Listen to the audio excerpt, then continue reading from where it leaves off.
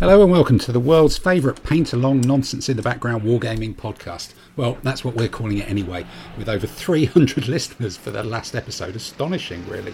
And thanks also to everybody on Twitter who's been giving us some good feedback and some love in the last couple of weeks. Hopefully we don't disappoint you too much this week as lockdown starts to sort of ease in the UK and we have less time painting and a bit more time going out and actually playing games. So you'll be able to all hear about the real world as well as all the usual bunch of nonsense from the usual bunch of 7 nonsense-speaking people. So sit back, pin back your ears and look forward to this week's MadAxeman.com podcast. This means war.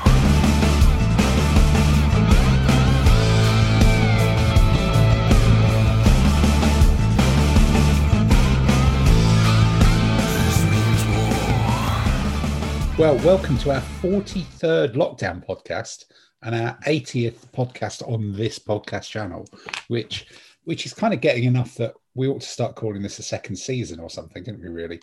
Otherwise, once it gets close to 100, that's just nonsense. But unsurprisingly, I am yet again joined by the gang of 7, all in their little windows. I think, Mr. Saunders, you're waving from an employed window, which is fantastic news as well. Strange, that's good. You look a lot more professional already. But we'll see. We'll see if the audio's picked up. And we've got a packed program tonight. But without further ado, I think the meat of the subject issue is always, as always, about painting, basing. What have you been up to this week? And I think let's start with in the kitchen bunker, Mr. Finkel. What's your last fortnight been on the world of painting? Very little, actually. I finished off the Paras and the Hanamags. I think I just needed basing. I've done most of the painting. And then most of my hobby time has actually been planning army lists or actually playing games, which is nice to report. That's pretty old school, isn't it? My God, you're not. Well, just yeah, but it was nice. Away. I actually got to use some figures I'd painted up during lockdown. So it's like the painting that we've all done. It was kind of phase 1, and I was able to get onto phase 2 with at least one of my armies.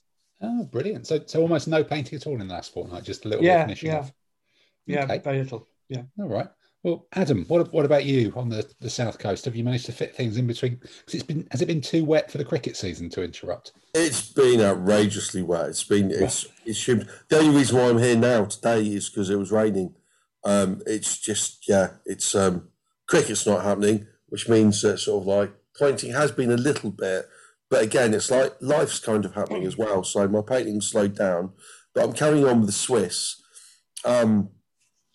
And when I did the Swiss, I know when I'm they're sort of coming together, and I've looked at pipe box. And even when I was doing it, I was doing too much armour, because the Swiss are really a bunch of peasants that sort of like gave a kicking to the nobles with sort of big choppers and pokey things, and some of them looted armour and stuff. But I've gone for that sort of like real solid look armour, just make them look tough and Swiss pipe blocky with the armour, which.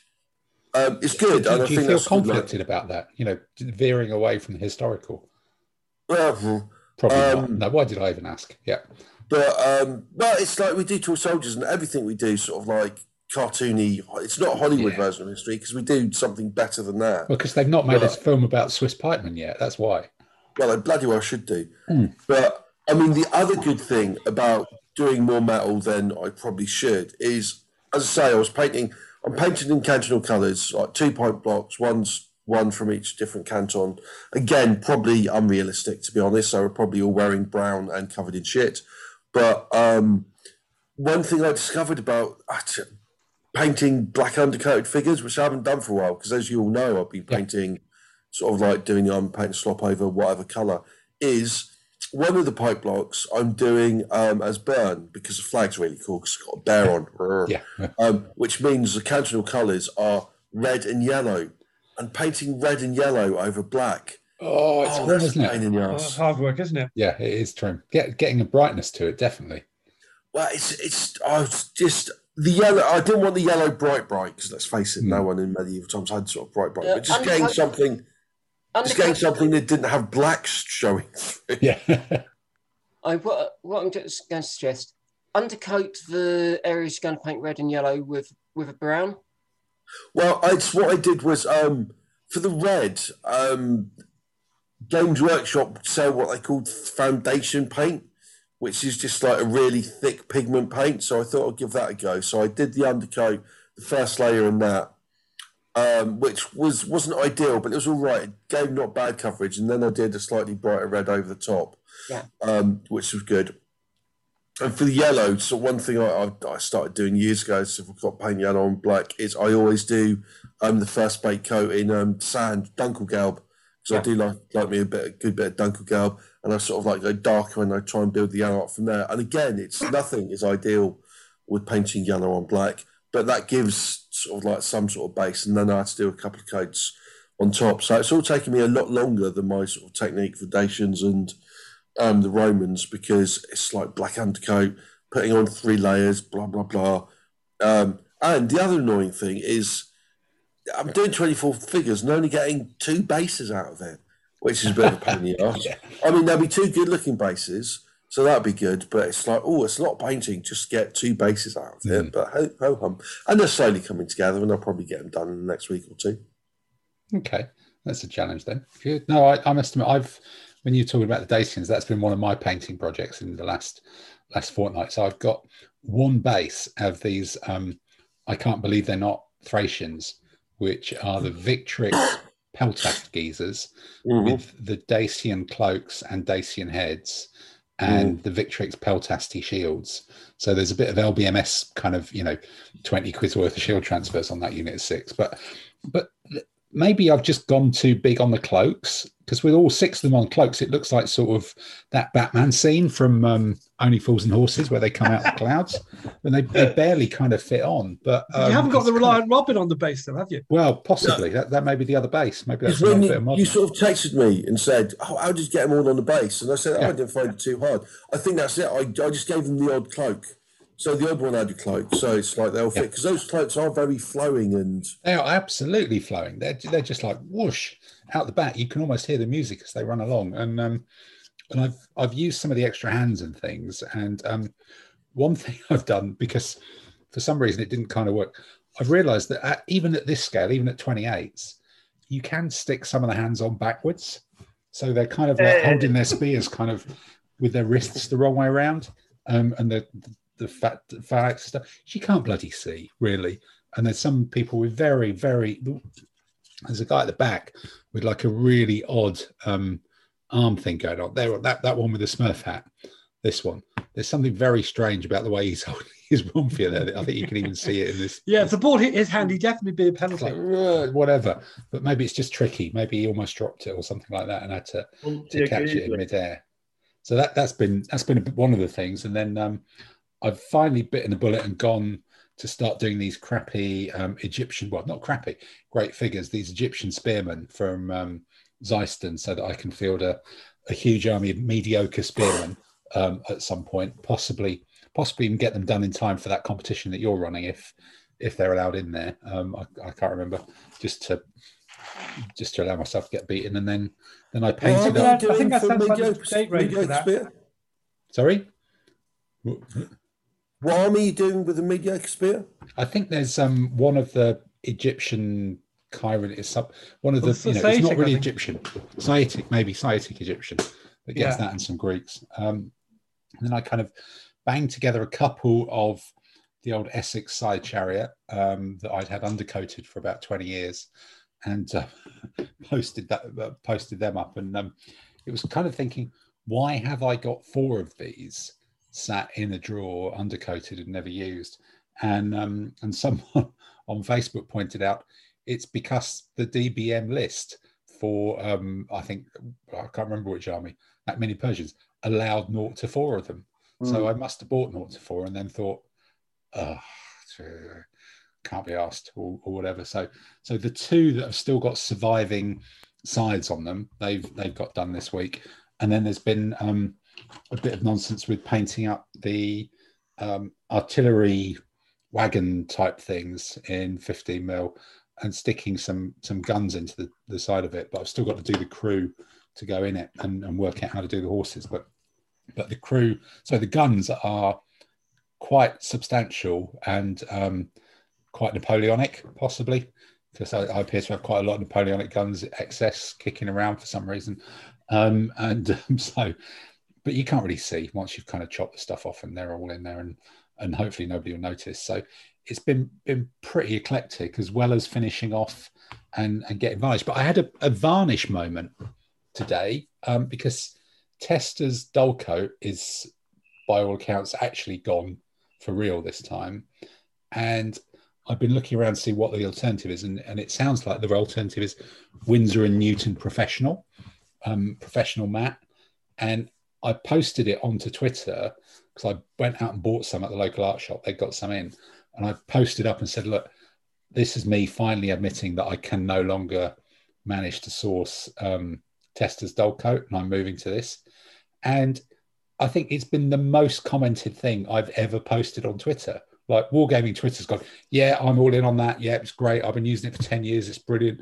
You can use it outside. It's like, how were there all these people out there using something when every time I used to post or see anything about I told you about it. You just didn't believe it. Possibly, yeah, but maybe I just ignored it. But the answer to all questions used to be Tester's dull coat. But then suddenly there's this whole secret cadre of people who believe in another varnish and have been kind of keeping it secret. So I'm waiting for the weather to clear, a bit like you, Adam, and find something to varnish, and then find that it actually works because everybody says it does. But it's a big old can, a bit pricey, 15 quid, which is kind of, a bit pricey, but it's Wargamer's budget. Yeah, Wargamer's budget. It's got to be, it's got to work. So there's been a bit of buying stuff, and actually buying from a real shop, not buying online, which has been fun around this. This means war.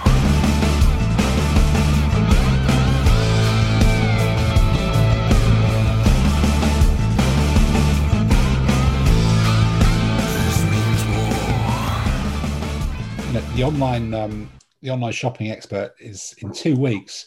I've got to ask Tamsin what has come through the post, or what has made it onto your painting table. Have you bought an extra battalion of US jungle rangers or something like that? No, I haven't. I have made purchases, but it's all been MDF bases. So, what you mean? You didn't get the Japanese paratroopers to go with your US ones? No, I haven't. I think last time I said I'd either just started on working on sort of load of hills or was about to start, and that's what I've been doing. So finished off sort of the wasteland, deserty wasteland hills. That took a bit of doing. Some initial dry brushing, I went too far and they ended up bleached, so I had to go back and sort of re-dry brush with the orangey shade, get them to look to fit in with the rock formations I did last year. I think you might remember those. Rock formations are really good. Well, yeah, that's like we're on Mars, isn't it?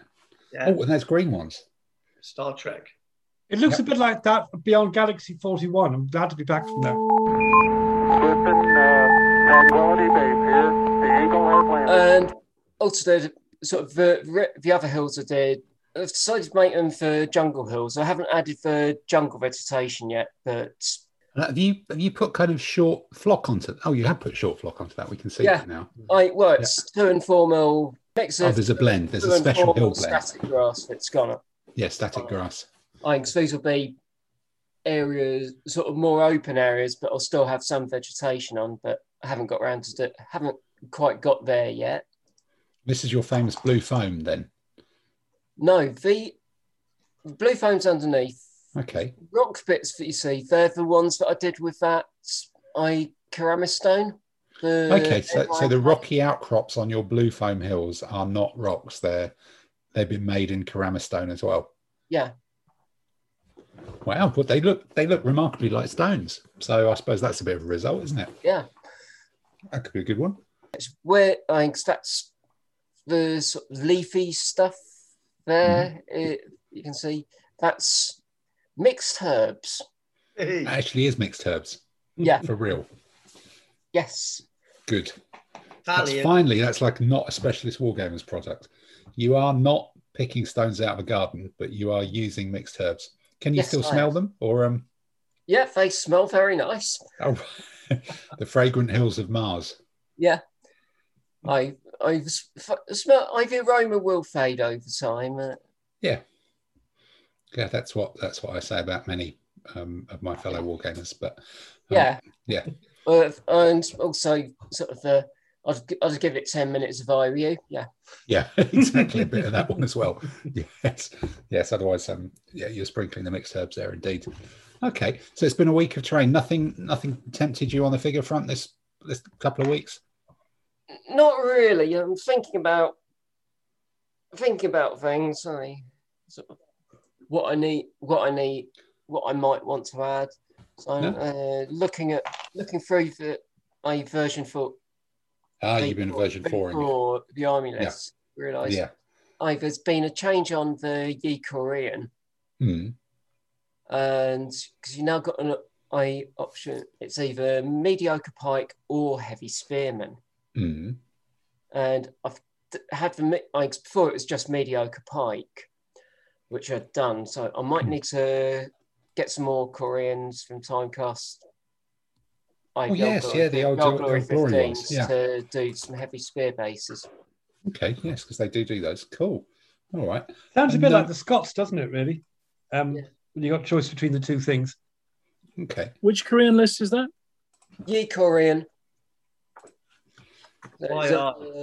Peter, are you looking at the list now? Is this because two weeks ago you were threatening to have a whole day off just to work out what you needed to buy or something like that? I did. I had great fun with it. I was also that's why I was asking, because I was reading about the Three Kingdoms Korean, and I was expecting you to say the Red Banner guys. That's why I was like going, which list? I was like, Red Banner. They've got pikes. Red Banner. Right. I like Red Banner. I've been watching the film. There's a film. Okay. Yeah. Yeah, I carry on. So, don't know if you can see it very clearly. Been working on asparagus. You're making asparagus? Is that like a Welsh leek? Kunai grass, very long grass that you get in the Pacific. Oh, that's the elephant grass, isn't it? It's long enough to hide an elephant. Yeah. So it'll be tall. So it can go up to 10 foot tall. So you don't need to buy any figures. That's brilliant. It'll be like doing submarine warfare, won't it? So hiding in the grass. Yeah, so that's the terrain. It was trying to work out. So made lots of little bunches of bristles, and it was been working out the best way to get them onto bases. And have you worked out the best way? Are you drilling holes in it or anything like that? I have, yes. Okay. Wow. Yeah, it's using sort of the brown acrylic frame sealant. Blob into the centre of the base and stick them in. And they seem to be holding fairly solid. So, yeah. Good. Well, I can probably now recommend a matte varnish that you can use to kind of tone down the flame sealant, I guess, as well. Yeah. That may be my expert thing. Okay. This means war.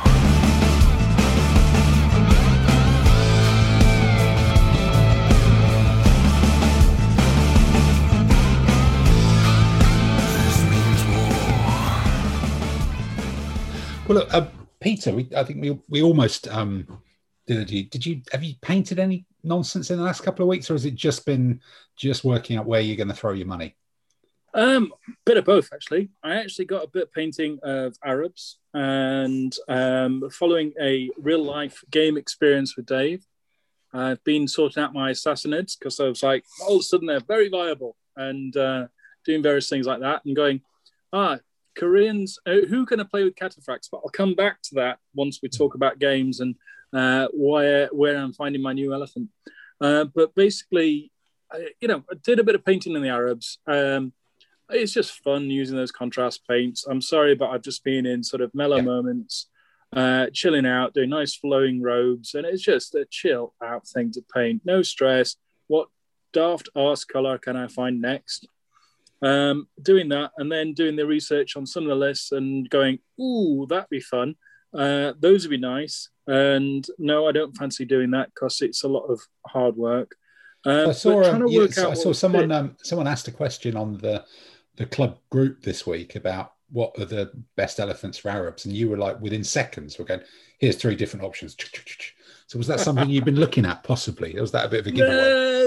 No need to look at it if I just open the cupboard. Oh, right. Oh, okay. It's already They're in there. already there. Yeah. In both 15 and 28 mil, you know? You've got 28s. Wow. Well, I've got 28s with the elephants because they went over quite nicely. My son stomped away with them and did quite well with them. But no, I've also got some Romans with carts with some little bolt throwers on as well. I bet half the ADLG world has been getting those out. You've got to, just for a bit of fun. Plus, it was just little bits of things, so added into different things. So I've just been, as the lists have changed subtly, not massively, but given a couple of nice little variations on that. So I've been adding to different things, but I've just been searching through about what's going to be my next list to do while I'm waiting for the Assyrians. Dave's been chasing up for me on them. But what else? I think I'm going to do an Eastern Army because I haven't really done one apart from the Chinese and the Indians. So it's like, which one do I want to do? And it's trying to pick one out. So that's why my ears were pricking up when Tamsin was saying Koreans, because they've got some nice cataphracts. And I've just got to have a look at what I'm going to throw money at next. Peter, why wouldn't you do Burmese? Because I can almost do Burmese from what I've got already with the elephants and everything else. But Burmese elephants are different to other people's elephants, aren't they? Fundamentally, they're covered in little geezers. Well, yeah, but they come with different beers, you know. It's just for the new meta. I mean, I've done the elephant thing to death. I want to try a slightly different meta. Yep. And so that's the point. You wanted to do an Eastern Army because you haven't really got one apart from the Chinese and the Indians. It's like saying, I want to do a classical army because I haven't really got one apart from the Greeks and the Romans. Exactly. You know? Exactly. You hit the nail on the head. I've only covered the basics. There's so much more to aim at. Well, apart from Mongols as well, but you wouldn't really cast them as Eastern. You know, they just went and took over the Chinese, and then you can flex into a bunch of other things. But I haven't really spread into some of the sort of weird and wonderful ones. So it's trying something a bit of an esoteric. So I don't think I'm going to go Tibetan, but, you know, I'm looking around a couple of things.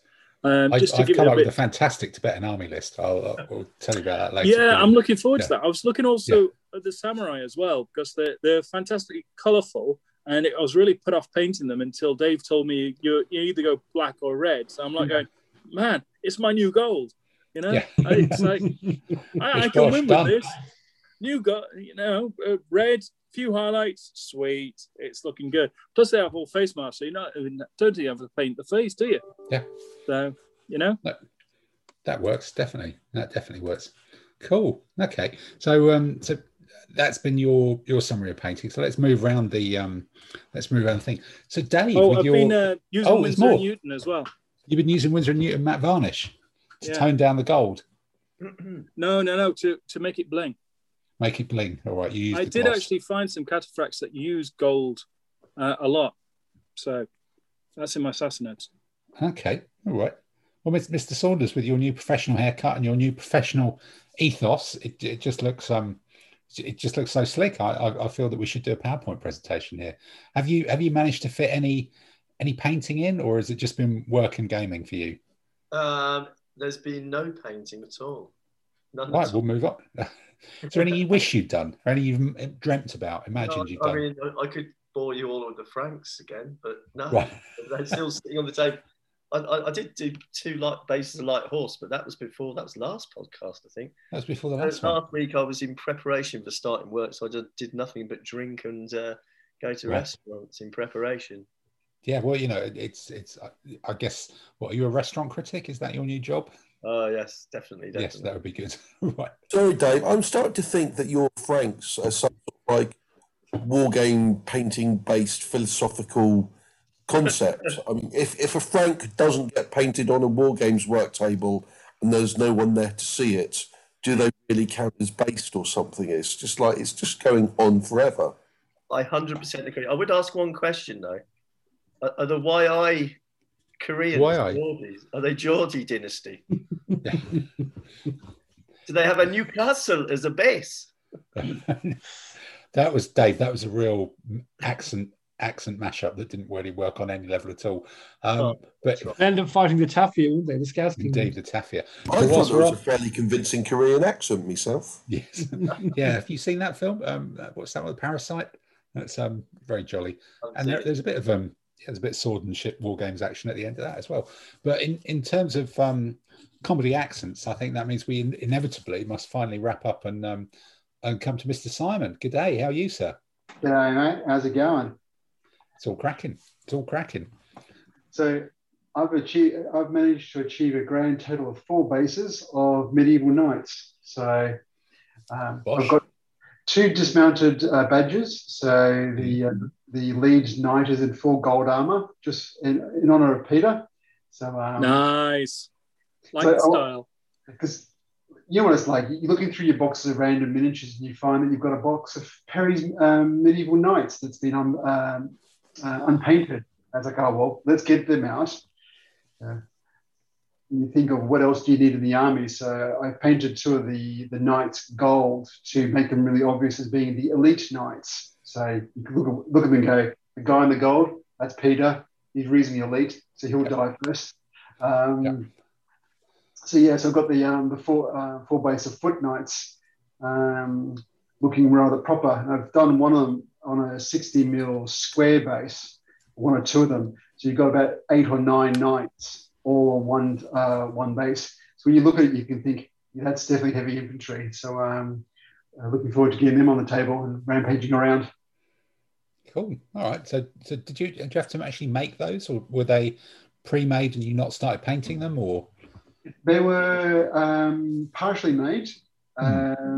Those Perry ones almost come partially made, don't they? They kind of, you start making them and then they lurk for a long time and then they just get finished off.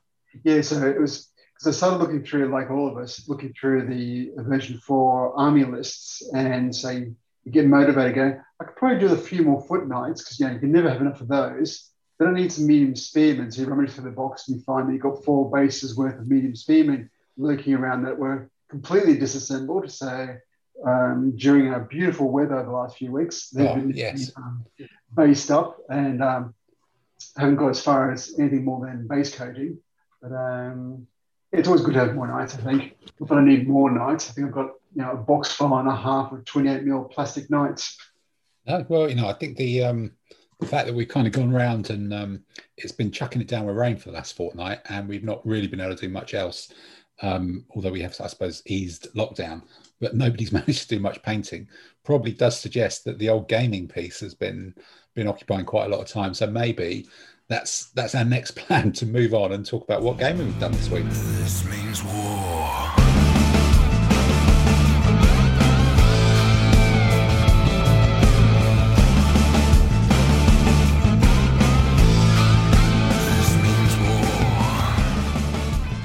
So version 4 ADLG has rolled out and it's bounced gently on the floor and infected the internet. And I think they've even started receiving it in Australia and New Zealand now. It's all been shipping around the world. Everybody's got it, which is fantastic, because it means Stephen Ladiani won't keep emailing me questions about a rule book he's not even got yet, because that's been occupying more of my time than painting, I think.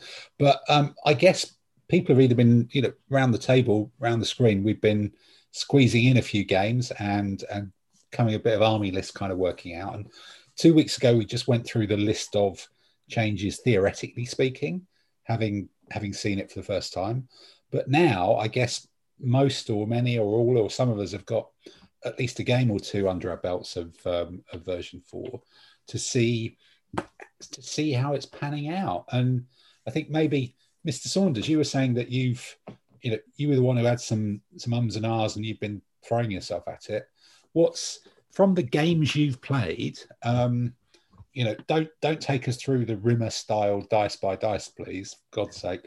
But just what's your kind of vibe? What's your feeling? What's your, I'm surprised by that, on actually having played some games rather than just done, theory DLG? Well, I think the first thing to say is it's been so long since any of us actually played any games. It was a struggle just to remember how to play full stop, let alone version 4 or version 3 for that matter. Yeah. you were sitting there going, oh, what happens there? And what do I do? How does that work? But no, I've played 7 games. Oh my God! Wow. Well, 2 against you. And I've only lost. Oh, sorry, I do remember that. Yeah, I shouldn't sound quite surprised, but the other 5, yeah. I've only lost 1 game, so I'm feeling very, very happy with version 4. It's just about the winning for you. That's all that counts. No, not at all. Not at all. At the risk of boring Adam, I will tell the story of how my integrated artillery beats Peter's light horse in combat. In combat? What? That you let Peter's light horse get round the back of your legion then and attack your integrated? They came straight up the middle because he left a great big hole. So I left my assault integrated artillery behind to cover the hole in my line, and they just promptly beat some light horse. Right. Sorry, Adam. I had to do it. No. But no, of the rules, because you were umming and ahhing about, particularly about, I think, the light horse zocking things, and then also about cataphracts and whether they would become, a bit too pokey. How have those 2 things played out for you? I played Gordon's. The one game I've lost was Gordon's Picts, which was interesting. The mighty Picts. That's his army for York. 30 bases of the damn thing. Wow. And he had one group of 6 light horse, including mediocre light horse. I had no idea there was any such thing as mediocre light horse. Yeah. That army was interesting, very difficult for the Romans to deal with. I don't see any problems at all. I haven't faced many cataphracts. I've used cataphracts, only 2 penny packet things. But so far so good. I mean, last night I played Gordon and used the biblicals with the light chariot armor. Oh, right. How did that work? Because is that really, and heavy chariots are now different as well, aren't they? Well, we didn't use heavy chariots. We're using, I was using New Kingdom Egyptian, and Gordon was using Cushite, wasn't he? He was using Cushite, yeah. So the thing we found in that, I was actually going to take an army which had a strategist and a brilliant general, because the New Kingdom Egyptians have a command of 5. And I think we did realise that having the extra command and control, having the extra pips indeed, especially if you roll 6s and Gordon rolls 1s, yeah, which was always helpful. That made a big difference. I think that's going to be one of the things that's going to be interesting. I think we'll see larger armies of weaker barbarian foot sort of things and smaller professional armies with more command and control, and that's going to be interesting. I think that's going to be good. Yeah. So how did the chariots play out? Because light chariots were always targets for archery and a bit nonsense. Did you use them differently now you had armored chariots? Well, in actual fact, both Gordon and I seem to line up our light chariots with armor in the center of the table. And we had a sort of chariot on chariot face off, which was bowmen fire, going in and shooting each other. There was a bit of evading, just one evading. I was, if one was damaged, I evaded with it, brought another one in to fill the gap. And we shot each other until Gordon realised he was going to have to charge in. But the armour worked. I think it's kind of evened it up in a strange sort of way.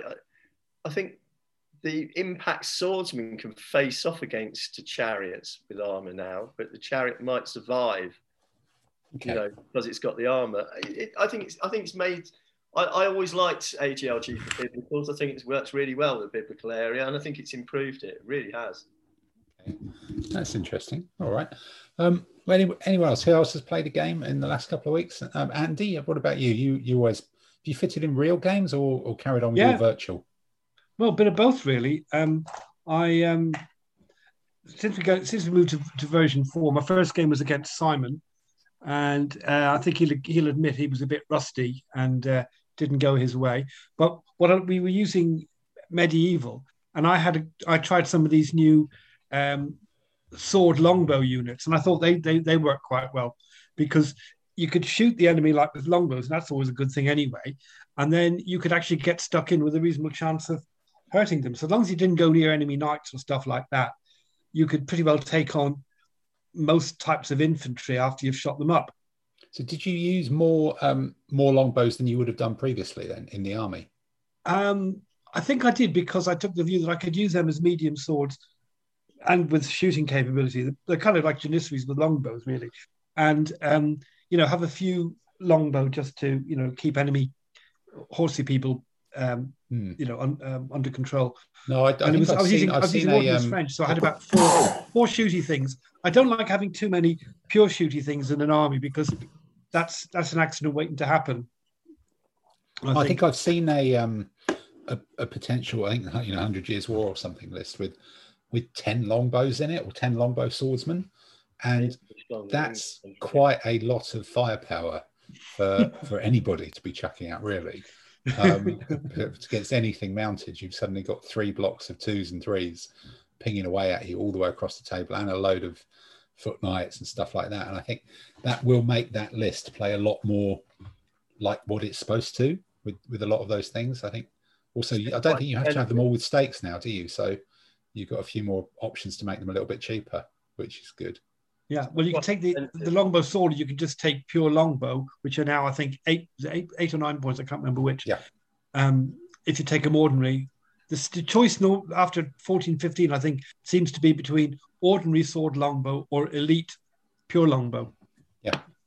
That's all or nothing or something like that. Yeah. Okay. But so that was so I fought Simon's Free Company, and it's now a free platoon after the losses it suffered. And then I played Dave online, and we were doing Dacians against Romans, and nothing. Adam, listen up. Yeah. Well, I mean, the Dacians had 28 guys in their army, and that was a bit of a nasty thing to face. But we just about beat them. Nothing special to report from there, apart from it was a fun game. I played an interesting game against Sean last night, and a couple of interesting learnings came up. One was he was using triumvirate Romans with an Armenian ally with 4 cataphracts, and he put them in on one wing against my against an infantry corps which had some allied Romans, and then I managed to get a load of cavalry round, but you really had to mass up the numbers. But once you hit them in the flank, they really collapse. So this flank attack business of what do they call it, melee support, makes a hell of a difference.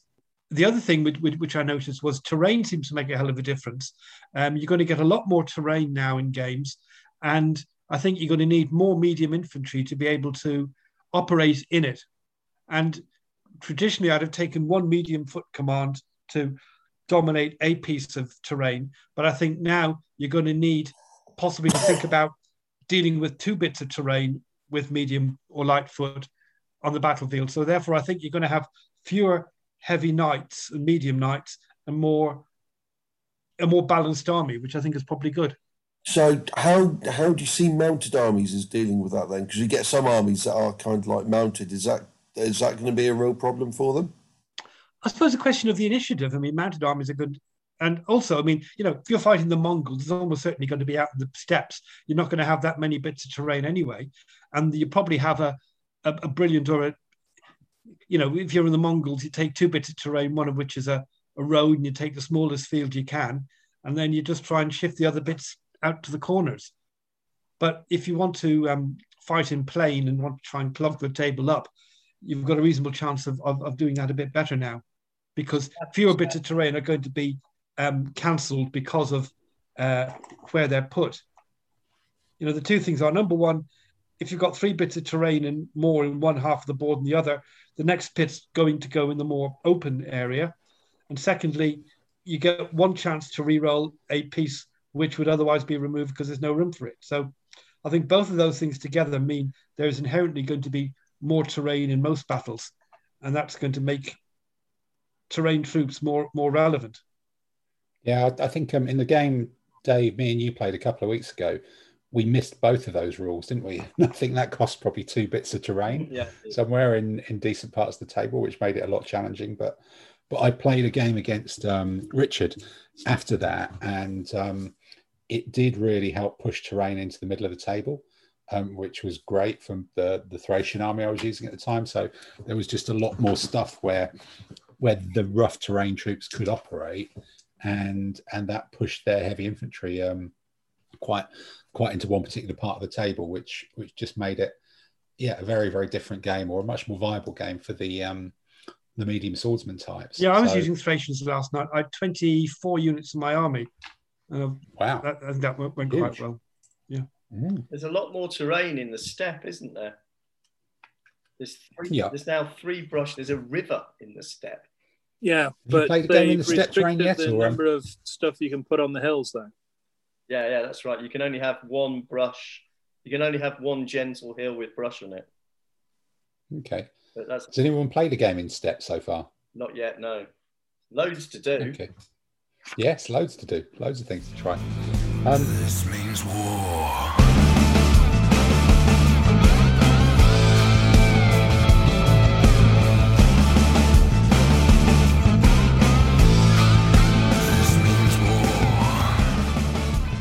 Adam, have you managed to fit in any games in the South Coast in Entoyment? I've got my first coming tomorrow, which is something to look forward to. My Dacians are getting their first run out. Brilliant. Because I had to decide what to do with the extra 14 points given to me by medium swordsman getting cheaper. Yeah. So I might do something, try and clever and bump it up. Or then I thought, one piece of heavy artillery for a laugh. And just takes it up by 2. Plus you get a piece of heavy artillery, which is got to be kind of funny. Chuck down as much terrain as you can. That's my tip. Oh, yeah, no, that's good. It's forests or mountains. Because funnily enough, I'm going to have quite a high initiative as well, because taking 2 light horse, going to have a strategist. I think 3 or 4 sort of like general points. So it's I'm going to have an initiative about 3, so I might get in badness, or if he attacks me, it's got to be in forests or woods. Which the only other thing I would say about ADLG version 4 is in the past week or 2, I've actually read the rules. Because usually I'll actually be asked to read them all the way through. I just read what people are saying on Facebook, and that lets me know of any changes. And I've got to say, it's I like how they're written. They're sort of like, for rules that aren't written in English, they're kind of easy to read in English and easy to follow with lots of diagrams. So, a big thank you for the rules type people and translatey type people for that, because they were kind of really easy to read, which I can't say about every set of war games. Yeah, I think Hervé's got a really, maybe it's a French thing, but he's got a really interesting style of writing rules, which is, just trying to sort of put my finger on it, but it's, a lot of it is just going, here is a list of things that are possible, and then here's the list of exceptions. Yeah.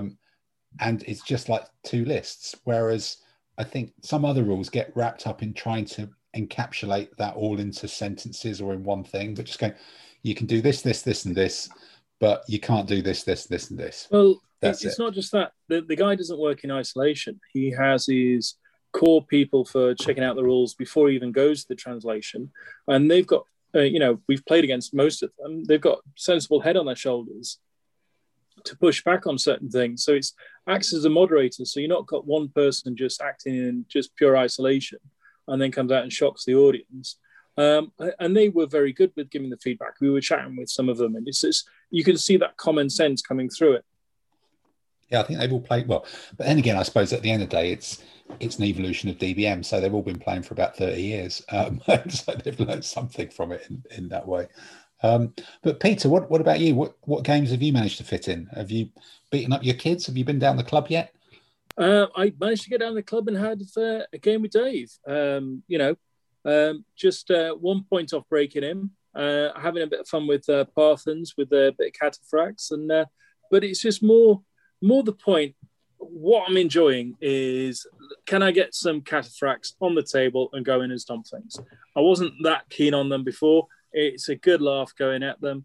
And quite frankly, I'm painting some up. I know what Andy was saying about getting around them. It's just, for me, the meta's changed. There's not as many of the heavy bow elite impact anymore. There's only a couple of armies who've got that. So the armies are now restricted in more that either you got bow horse or you got impact horse. So the cataphracts now having that ability to be up against the impact horse is great from my perspective. The whole armor thing and going in at the infantry is great, although I didn't have that great an experience of it. It's just, I can see it working. It's just the other bit about having the the pips to actually do more. Now that makes it really interesting. So either you have the large barbarian type army and coming up to 30 units and just swamp them and overwhelm their choices and everything else, or you start getting clever with it. So I actually quite like the tweaks that I've seen. But to have that shock value, have that punch value, I'm getting some nice gold cataphracts painted up to go stomping through with my Sassanades. You got to do these things. Your Sassanades, is that something Sassanades. Funny about you've been riding a horse too long? Is that what you get? Yeah, right. I don't want to know about the hard Sassanad. That's they're like the left northern one or the right Persians. one. Yeah, they're the Persians in the north. Saddle saw. Yeah, absolutely. So it's just good. Putting his nads on the table at the next competition. Yes, absolutely. This is what they're turning up, and then we'll get flanked as Andy will swamp around the sides and everything else. But I quite enjoyed it. Quite enjoyed the changes with the V4. I can see some nice little wrinkles that I'm going to have a go at. The light infantry. I still want to find an army where I can get my light infantry flamethrowers in there, because why not? How was it going down the pub though and actually playing for real? Was that a little bit weird, or was that just? It was surreal. All of a sudden you're back there. Gordon's having a game with Dave, and they're chatting away, and other people chatting away, and it's nice. It's that having that banter and looking at things slightly differently again. It's great doing the online one. We had a laugh with that, but it's a big difference being back on the table, having a glass of beer or, nice glass of red wine. Wasn't bad, actually. And then just having a banter, having a game, it's just missed that. And I'm spotting this, I'm trying that. And, hearing what other people are trying and looking at. You also need a slightly different mindset to playing on the table than playing online, because on playing online, you can look at the board overhead and you can see what's where and whether your units are being flanked or overlapped or whatever. On the table, you can get into a position where you're being flanked or overlapped because you've moved guys too far forward without realizing, unless you're very careful. So you need to mentally... Or you just stand up and move around. Yeah. But it's... You could just be tall, Andy. That could be the answer. Well, it's a bit late for me to try that. Incidentally, Periscope, that was it as well. Well, that's it. Those figures that you delivered around to me a few weeks ago, they're definitely Clive's, because the first time my medium spear went into melee, they rolled a 1 and the opponents rolled a 6. Oh, well, okay. Yes, they've still got the spirit of Clive down there. Okay. Yeah. But Simon, you were on the other end of one of those games, but sounds like you were a little bit rusty anyway, having been R-ing for quite some time. What was your take on it? So the first game against Danny was a spectacular example of how not to play. So I think we both can agree I played like a complete and utter plonker, and Andy well and truly deserved to thrash me senseless. So all I would say is your deployment was suboptimal. That's all I'd say. Yeah, that's an understatement and a half. So I was glad at the end to get a few points out of the game. But subsequent to that, I actually went down to the club, which was quite scary, having not been there since September, I think, and played Mr. Saunders in real life. So that was quite nice, as Peter said, having a few pints just to keep Ravi going and have a real game. So we tried... medieval. Yeah, we're playing medieval games. So Dave brought his later medieval Spanish, and I brought the Burgundian Ordnance. Again, Tim, using our design philosophy of what have I painted most recently, I based my army around that rather than anything scientific. I painted up a bunch of the heavy spear longbow option guys. So that was the army choice. And then I built everything around that. So it was a small army, only 18. Dave's army was 23, but I lost at the end. But I was only 2 points off breaking Dave. So it was a cracking game. We also tried some of the new mechanics of one of the things we liked in version 4 is they seem to have mitigated a lot of the buttocks of death by light horse or cavalry sticking a corner around something that can evade. Now you've got to properly zock it to stop it getting around. Otherwise, if there's a 1 UD gap, you can slide around it. So we tried that in a couple of examples just to sort of see what would happen. And light horse tried to zock my light horse, you're able to get away from it. So that was quite neat. So I can definitely see the Mongol armies where you have a strategist and all that. And then now actually becomes a reason to have better generals rather than just going, I'll have 3 competence. Pips will become important for those armies. Okay.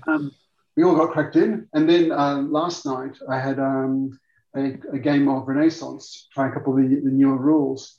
And we had a cracking game. We were playing a Dutch rebellion versus Low Countries Spanish. So, Spain and the Dutch were fought over Holland for quite a few years. And we had a game of 5 tercios running around the table, quite effective. And we had our first flank march. So I managed the Dutch get some caracol troops to flank march on the table.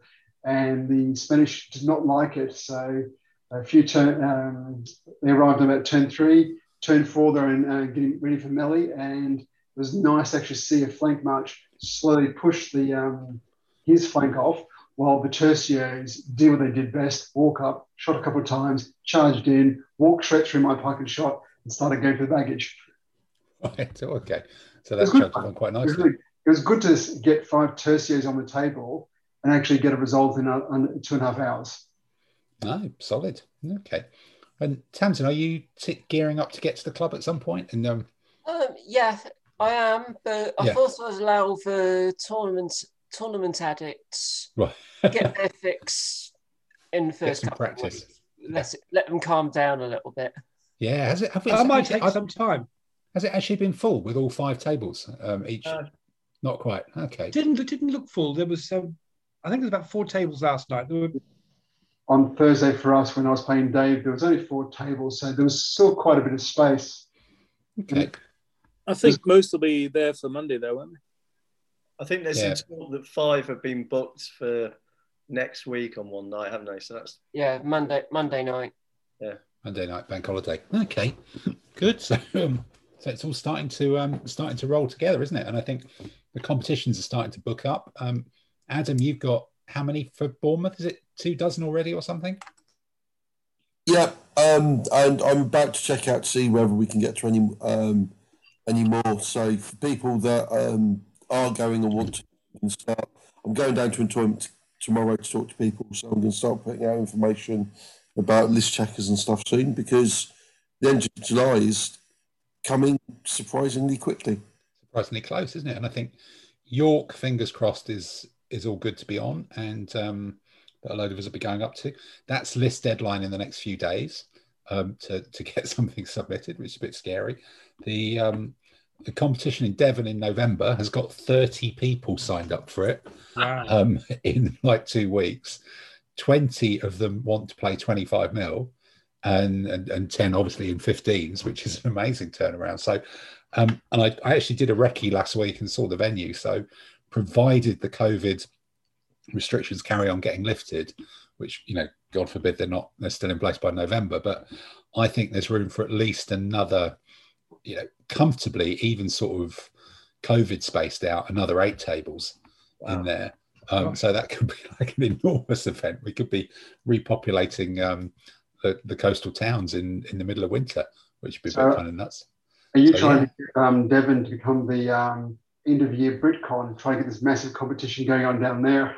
Yeah, well, it might not be far off, particularly as some of the people who play down there. I can't remember if we knew this 2 weeks ago. One guy got in touch and said he's bought a B&B, not because of the competition, but he's bought a B&B nearby there, which is kind of nuts. So there's a lot of people down in the West Country, anywhere from Bristol down to Plymouth way, are all keen and piling in. So that's all good news as well.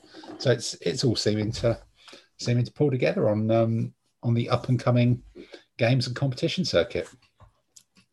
They've also got Rome and a bunch of others as well. I was looking on forum for a couple of minutes earlier, and it's kind of exploding. So a lot of pent up demand.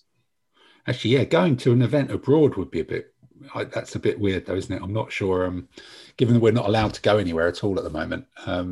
Either place. There's a green list. There's a green list, but it's only got 2 countries on it. it's more like, are we allowed in? We're not allowed into Germany anymore. No. Yeah, how many events do you go to in Germany? Well, apparently the Germans are picking up ADLG. the 6th edition crowd in Germany have decided to move en masse to Really? ADLG. Yeah, it's wow. because Paul that I play with Yeah. a lot, he goes to Germany a lot. He's an honorary German, and they've all stopped 6th.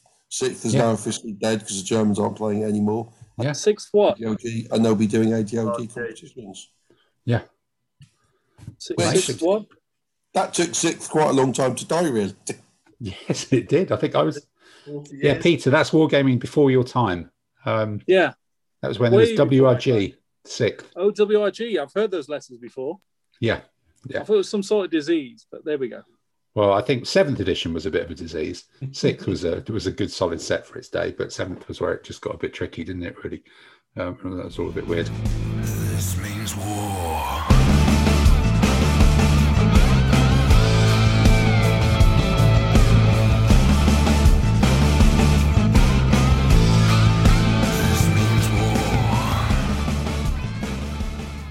Oh, yeah, the cataphract list. So with Tibetans, you can do a list with 3, I think it's 2 competent generals, an embedded ordinary, 16 cataphracts, 4 of which are elite, and a fortified camp.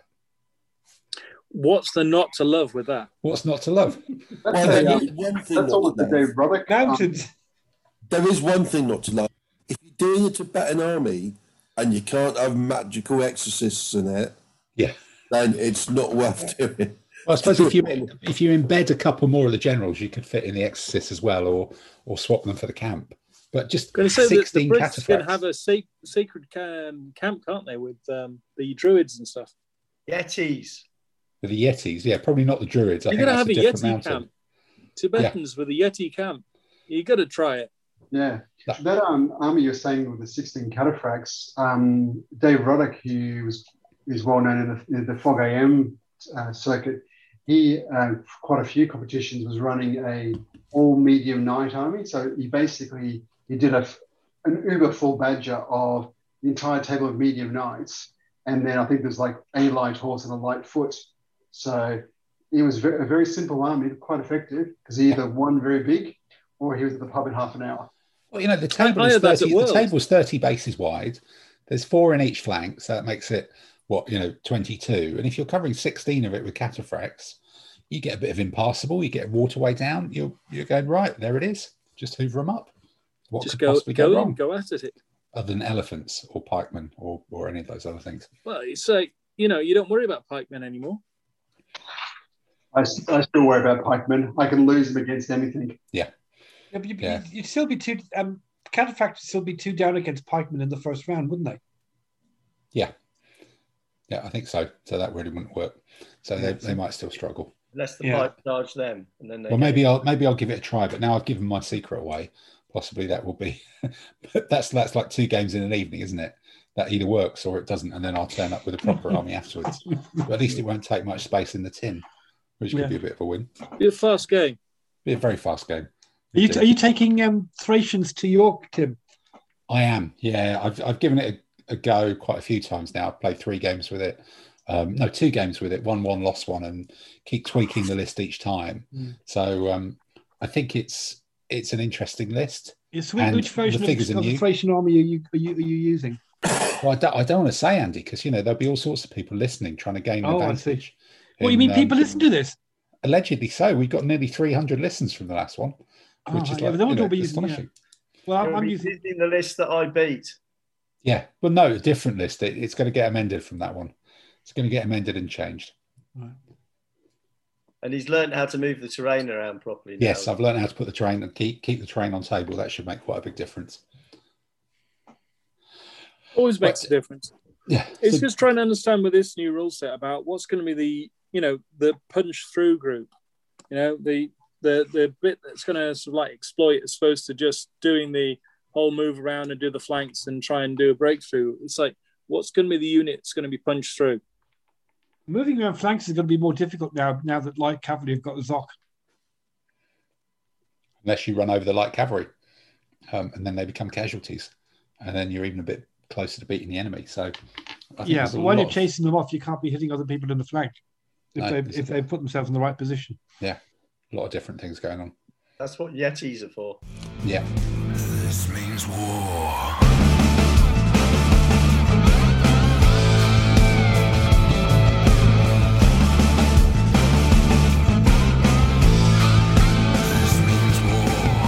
So look, with that discursive wander around future, past, present, potential army list competitions, all the rest of it, that brings us full circle to the world of Gallic disco, where people do rotate around the garlic flavoured handbag. And let's call in the music for Andy's quiz.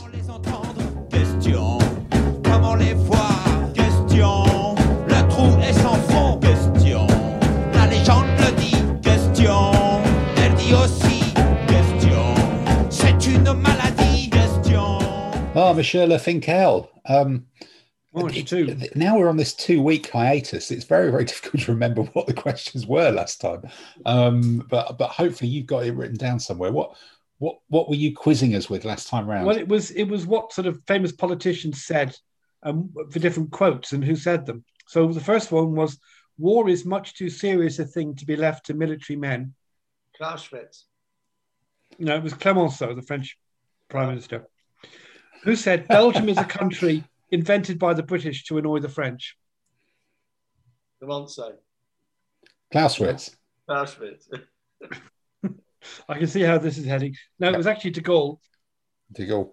So these are all French because No. No, there might be another one. Okay, let's hit it. Yeah, this is one. I'll give you a tip. This isn't the French guy, right? Okay. You can always count on the Americans to do the right thing after they've exhausted all the other possibilities. That sounds like Churchill. It's got to be Churchill. It's got to be Churchill. No, I my faith in wargaming humanity was restored this week. There was one of these history Twitter accounts that posts, historic pictures. Posted a picture of General Leclerc in the Free French in 1945 in the top of a Sherman or something, liberating Paris. And this is a picture of Leclerc on the 6th of May, yada yada yada. And the first comment was like, "Yeah, great general, big leader of France." The second one was a repost of a video from Hello Hello with "It is I, Leclerc." I was just thinking, you got there too bloody quickly. I would have done that one. That was my first thought as well. But so yeah, serious history just went out the way. So, but yeah, there's nothing more serious than Andy's quiz music coming back for the half time.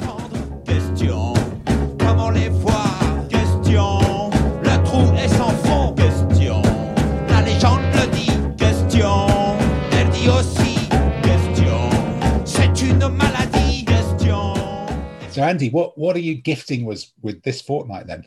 Well, after the debacle of last weekend, when the score was UK 0, Italy 529 or something, I thought this week's quiz would be Italian metal, but with a chance of Britain getting more than 0 points. So here we go. Nothing to sniff at. No. The first warship ever sunk by a guided missile was a World War II Italian battleship attacked by the Luftwaffe. What was its name? There's 3 things that don't make sense in that question, but that's good. Okay. Right, good, right. Number 2, when the Italian army entered World War II in June 1940, its most numerous armoured vehicle was the L3 tank. What was the main armament of this tank? Attitude, possibly. Style. Thick slabs of ablative mozzarella. Yeah, mozzarella. Right. Well, you may be right. You find out next time. And number 3, the Roman Navy developed a device called a corvus, a rotating boarding bridge with an iron spike to affix to an enemy ship's deck, which they fitted to their warships in the First Punic War. Notwithstanding its effectiveness, what caused the Romans to scrap the use of the corvus? Okay. Who knows? All right. Okay. Well, look, that's 3 Italian metal themed questions. So, the only thing we know that is better than Italian metal is Gallic techno.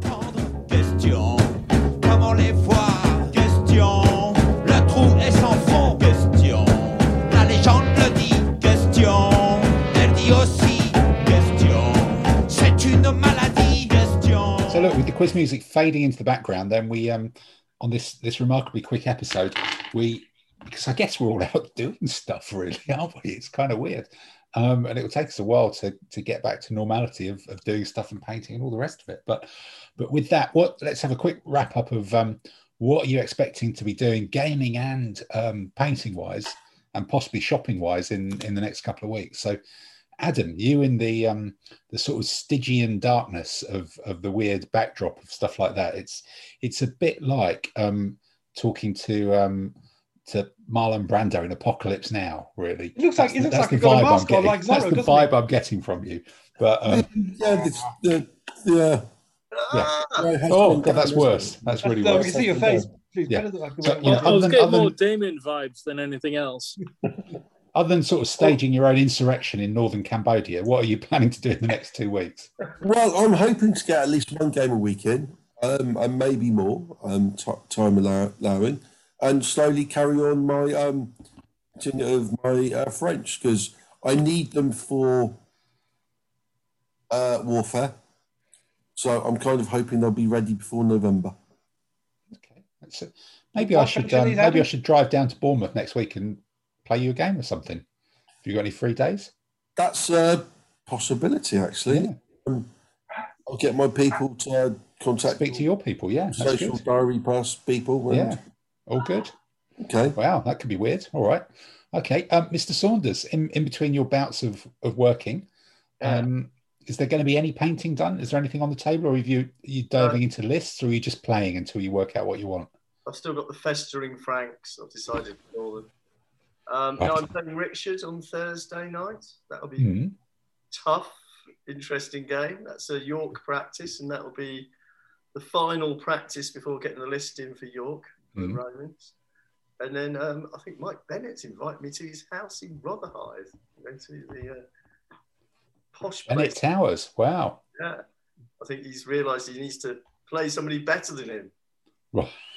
Yeah, but in the meantime, he's invited you to his house. Game. Yes, indeed. Right, I'll come home with my tail between my yes, so to speak. Mr. Finkel, what about you? What's on your agenda for the next 2 weeks? Playing Dave on tomorrow night, the computer games against Dave in the States.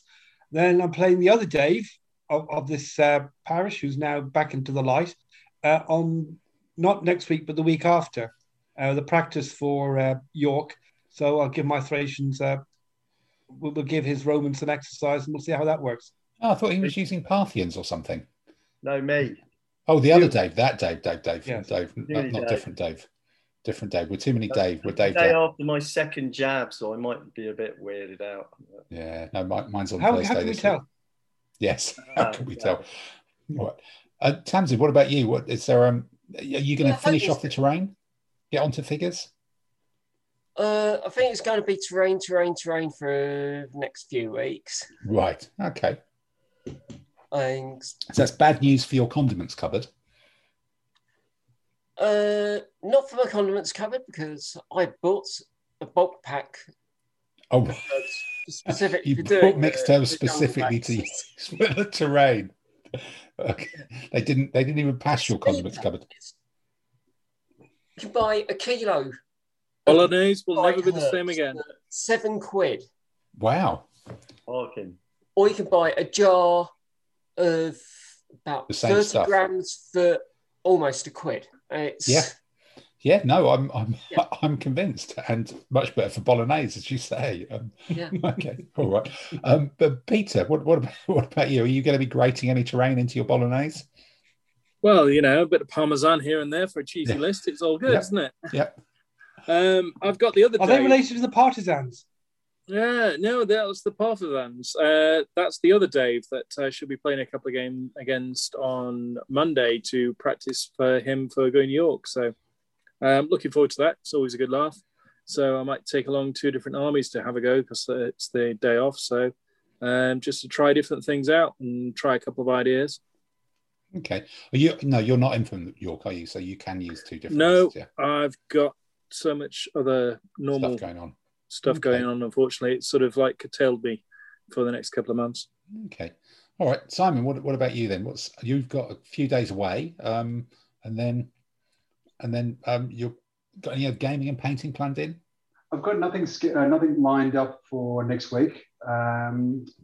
I've got quite a lot of reading of the version 4 rules to try to DV3 my brain and get the changes into my head.